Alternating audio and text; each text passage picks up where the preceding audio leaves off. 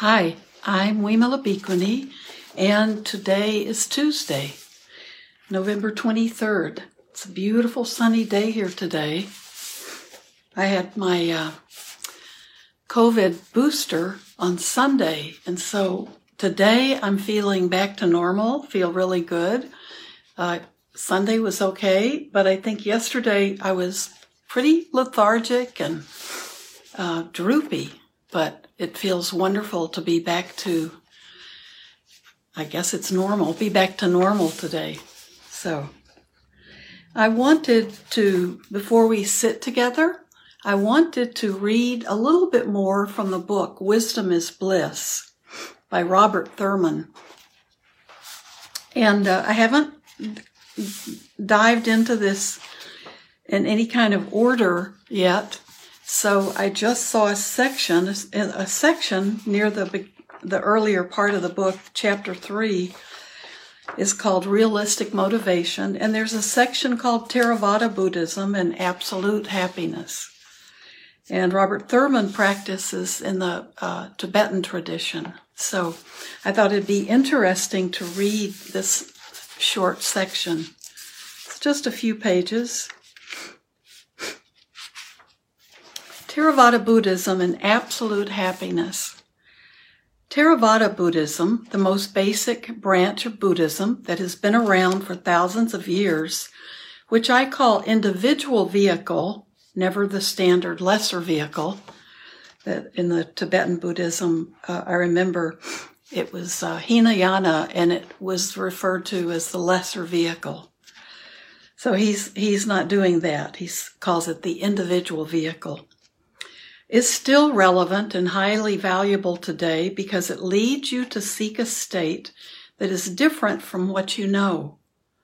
It doesn't matter how you imagine it when you seek it. You can inaccurately imagine nirvana, or we say in Theravada Buddhism, nibbana. You can inaccurately imagine nirvana as separate from the world. It still motivates you to find absolute happiness.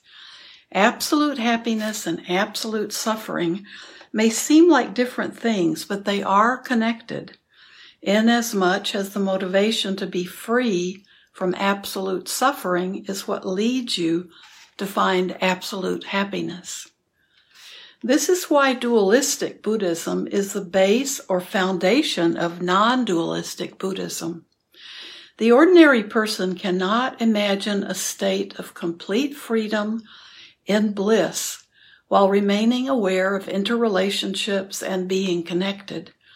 Such non-dual reality is rarely possible for a beginner. For example, when I heard the third noble truth, that this presence of reality I first assumed was outside of the relational web was actually within and all around me. My hair stood on end. As a samsara versus nirvana dualist, I still wanted to be free of myself, only happy if elsewhere. The fundamental predicament of self and other is that when self and other are seen as intrinsically really different, the encounters between them are married to so much painful contact with so many sharp edges, and they are highly problematic. According to Buddhism, during countless lifetimes, we have been killed, eaten, and tortured by other beings, and we have reacted to others by developing internal sicknesses. Understandably, this leads to a deep, instinctual fear of encounter with an other. The second noble truth, the cause of pain, is the delusion about the absoluteness of the separateness of self. That is, the delusion regarding the intrinsic objectivity of the self. This becomes a self-fulfilling prophecy. When one is under this delusion, contact with others does tend to become a bit stressful. If we can make our own body into something separate in our minds, then everything else is suffering. So at the beginning of my practice, I was trying to get away from the whole thing. Maybe that's what a lot of us have done, right? When we first discovered Buddhism, we thought it would take us into a whole, get us away from the whole samsara, right? What I didn't realize then, and had never heard of, was that the negative result of that kind of mistaken view is found in the teachings as attaining the cessation of sensation and conception at the wrong time. I had never heard of this and didn't know what it was about, but from my present vantage, I can now understand the great kindness of Geshe-la, my teacher, and his incredible skill, because I think I had a kind of dualistic experience of the nirvana threshold states, which are called the 4 formless or immaterial trances. Some translators use the word absorptions, which makes me think of Bounty paper towel ads. So there's humor even where he's talking about the jhana states and the deep states of meditative absorption. Anyway, I was so into the development toward this realistic motivation, full liberation. I felt I just had to become a bhikkhu, or a bhikshu in Sanskrit, or Buddhist mendicant monk. I wanted to have no other concern in life, in principle, than learning, meditating, and realizing the nature of reality, which is a complete liberation from suffering. One of the problems was that, again, my teacher Geshe-la refused to make me a monk. He said it was fine for me to live like one, as I was doing, and focus as much as I could on the positive development purpose. But in the long run, it would not be my lot to remain a monk. You have to stay for life in the Tibetan tradition, or it is a shameful embarrassment. You can't be a monk for a while and then quit. He acknowledged that I was sincere and had no such intention of quitting and truly wanted to be a permanent monk. He just knew from his experience, his knowledge of my past lives' momentum, perhaps that I would not be able to remain a monk. I had a different destiny. Regardless, I disobeyed my teacher and bugged him about being a monk. I wanted more meditation and a more formal way of being a monk. He admired my resolve, but insisted I be more practical and listen to his advice. I could not do that. I was too stubborn and insistent on my view and my plan. Though I kept learning a lot, we were at this impasse. Later I found out that there are some circumstances wherein one has to stay a layperson and develop the other engaging, self-giving virtues, as well as the self-improvement ones. The very key is to create a new form of super-education, to create a big change in our society and radiate it out from America throughout the world. Not through military regime change and so forth, but through art, the art of happiness, of joy, the art of mindfulness, yoga, and meditation. In this magnificent enterprise, India, its civilization, and complete culture, as restored by the Tibetans bringing back India's own long-lost Buddhism, is our key ally, along with all the indigenous, earth-centric cultures of the planet. I thought that was an interesting section.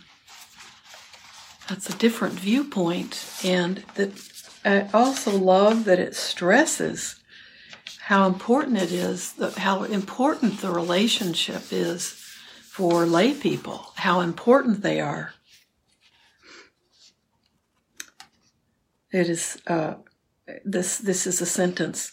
Later, I found out that there are some circumstances wherein one has to stay a layperson and develop the other engaging, self-giving virtues, as well as the self-improvement ones. And he really sees America, this society, being able to radiate this out into the world. So it's going to be a very interesting book to read. So hopefully I'll have some time in the next few days to just sit and read. Yes, I'll show you the book again, Susan. The book is called Wisdom is Bliss by Robert Thurman. And it was a gift to me from my dear friend Allison Lewis.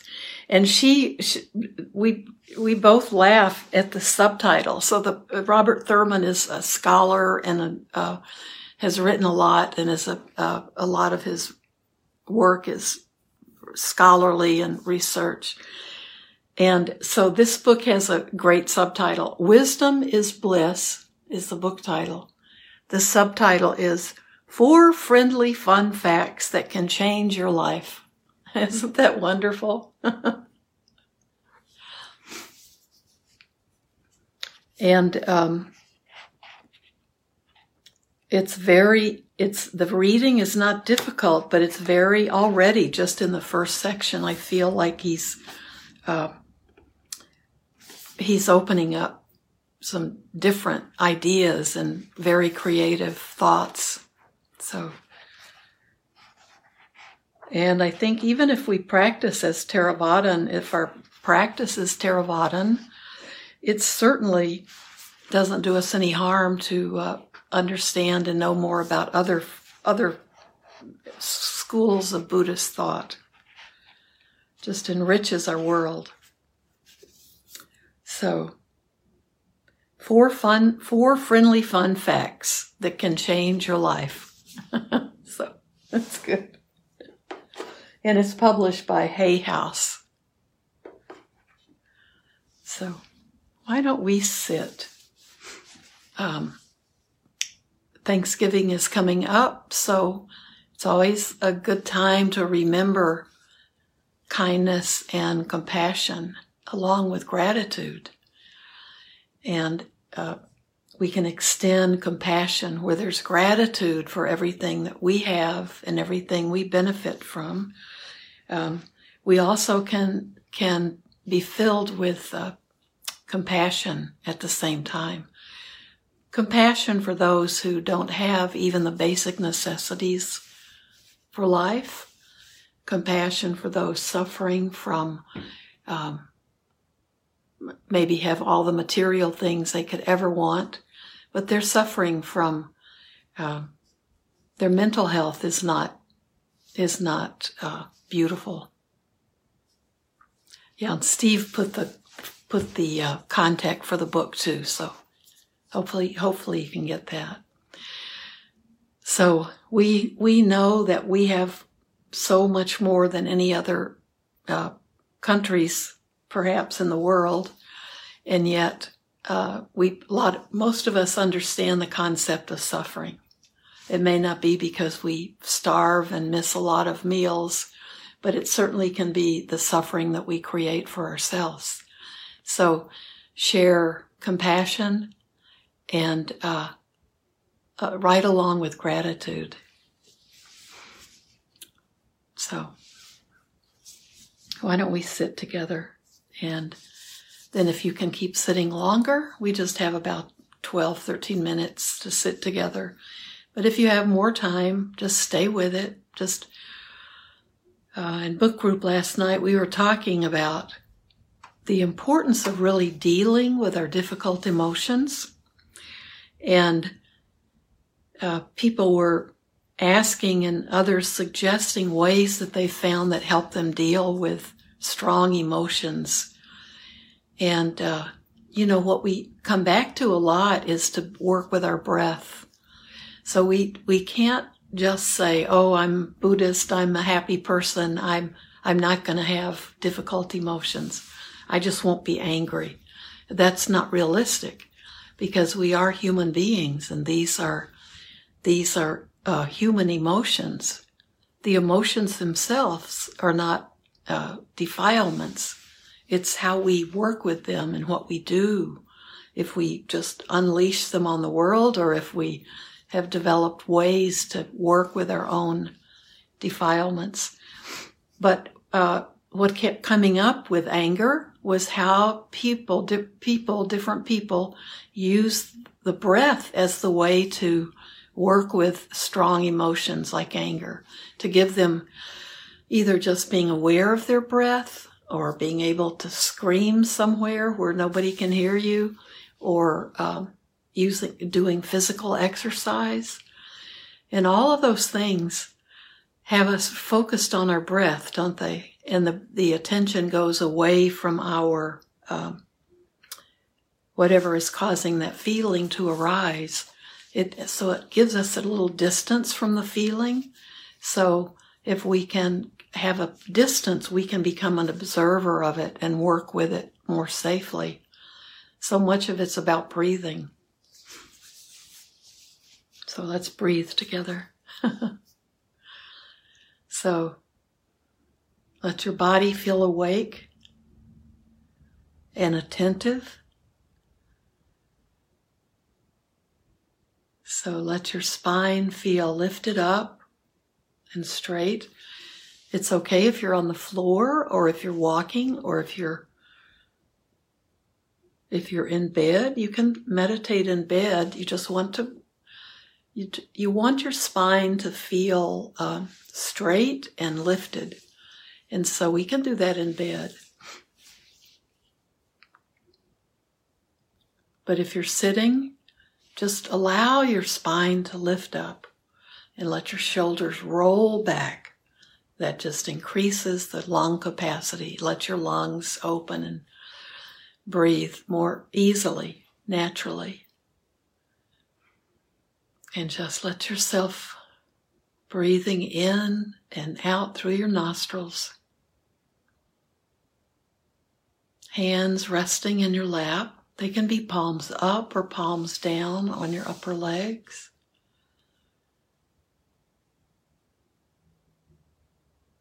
Feel your connection with the earth.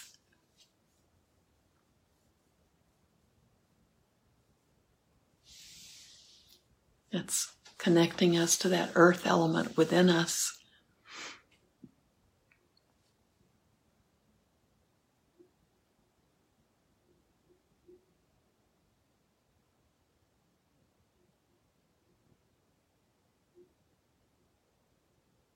And then remember that we stay very lightly with the breath as we begin. And as we continue, we will get distracted. But when we realize our mind is distracted, our mind as a sense, one of the sense doors, is going out and creating stories. The mind's taking us off to daydream somewhere, or getting caught up in some of our favorite stories that we hash out in our mind all the time. So when we recognize that distraction, that's wonderful. That's what we're doing. That's what we're trying to be doing. But then we come back to our breath, just to come back to the center.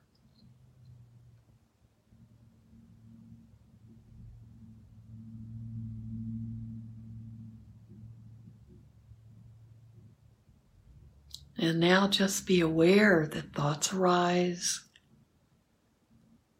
And little by little, we learn to just let them come and let them go. Just like the breath. It would be very unpleasant if we breathed in a nice, beautiful breath and then we didn't exhale. If we just held on to that one breath, it wouldn't really be possible, but it would be very painful trying to do it. So we know everything rises, stays around for a little bit, and then falls away.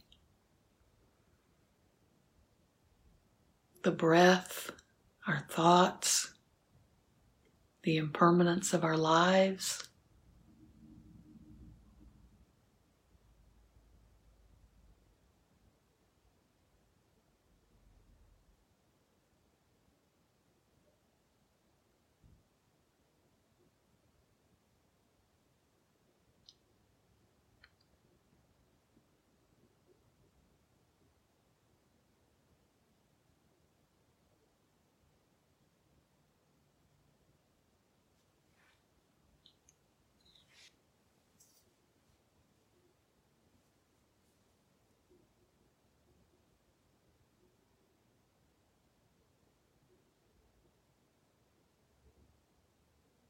So no matter how many times you become distracted, maybe by an unpleasant noise or by a really beautiful noise that distracts you,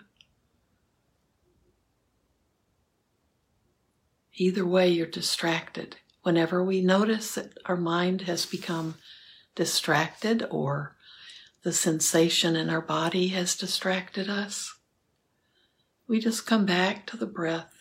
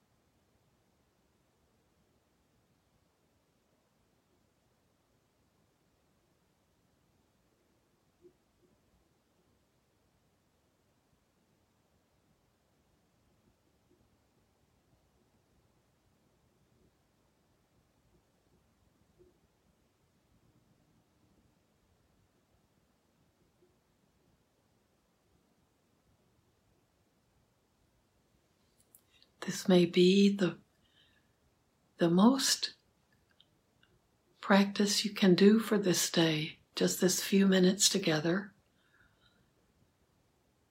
So every breath is beautiful. Every breath, when we are staying in the present moment, can really stay with us for the rest of the day.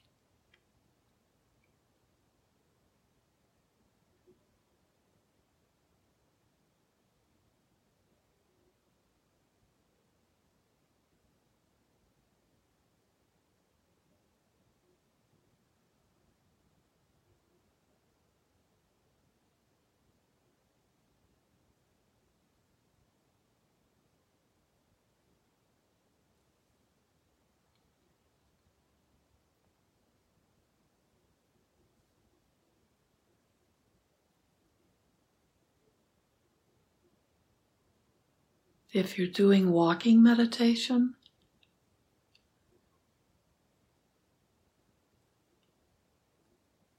just let yourself be aware of the physical movements of your feet.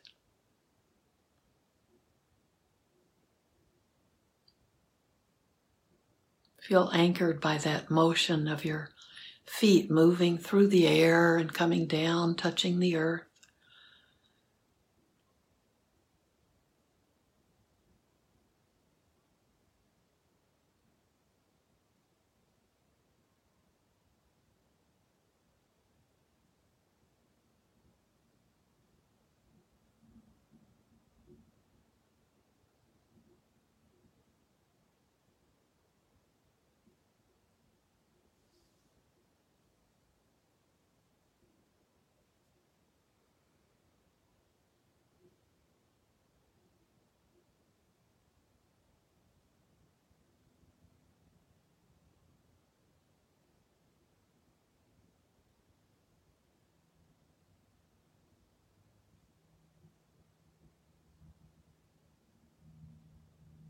It's very helpful to let a smile play on your face. Not an exaggerated smile, but try to lift. Let your face lift up into a smile.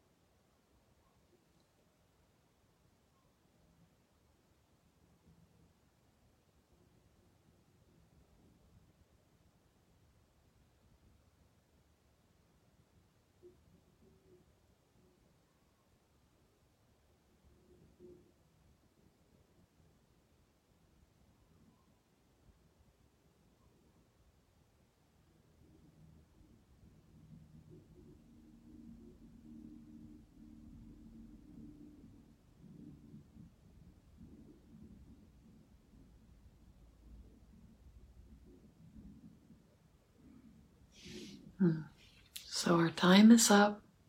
Thank you so much for sharing my practice. And I hope you have a beautiful holiday. And if you're a teacher or a healthcare worker or anybody working with others, I hope you're not burned out. I hope you feel appreciated in the work you do and in everything you do to help others. So may everyone here and all beings be well, content and happy, and be living in peace. And may everything we do and say and think today be done for the benefit of all other beings, as well as for ourselves. Thank you. I may not see you on Thanksgiving Day on Thursday. I will be driving with my kids to Wisconsin, to Lake Geneva area, to have our annual well, we haven't had it for 2 years, I don't think, our back to normal small family gathering. So I'll see you on Friday. Have a wonderful holiday. If you're someone who just likes to have a quiet day where you can just relax at home, I understand that sentiment as well. Just be with yourself. Enjoy your solitude. And if you're with others, enjoy being with others. Thank you.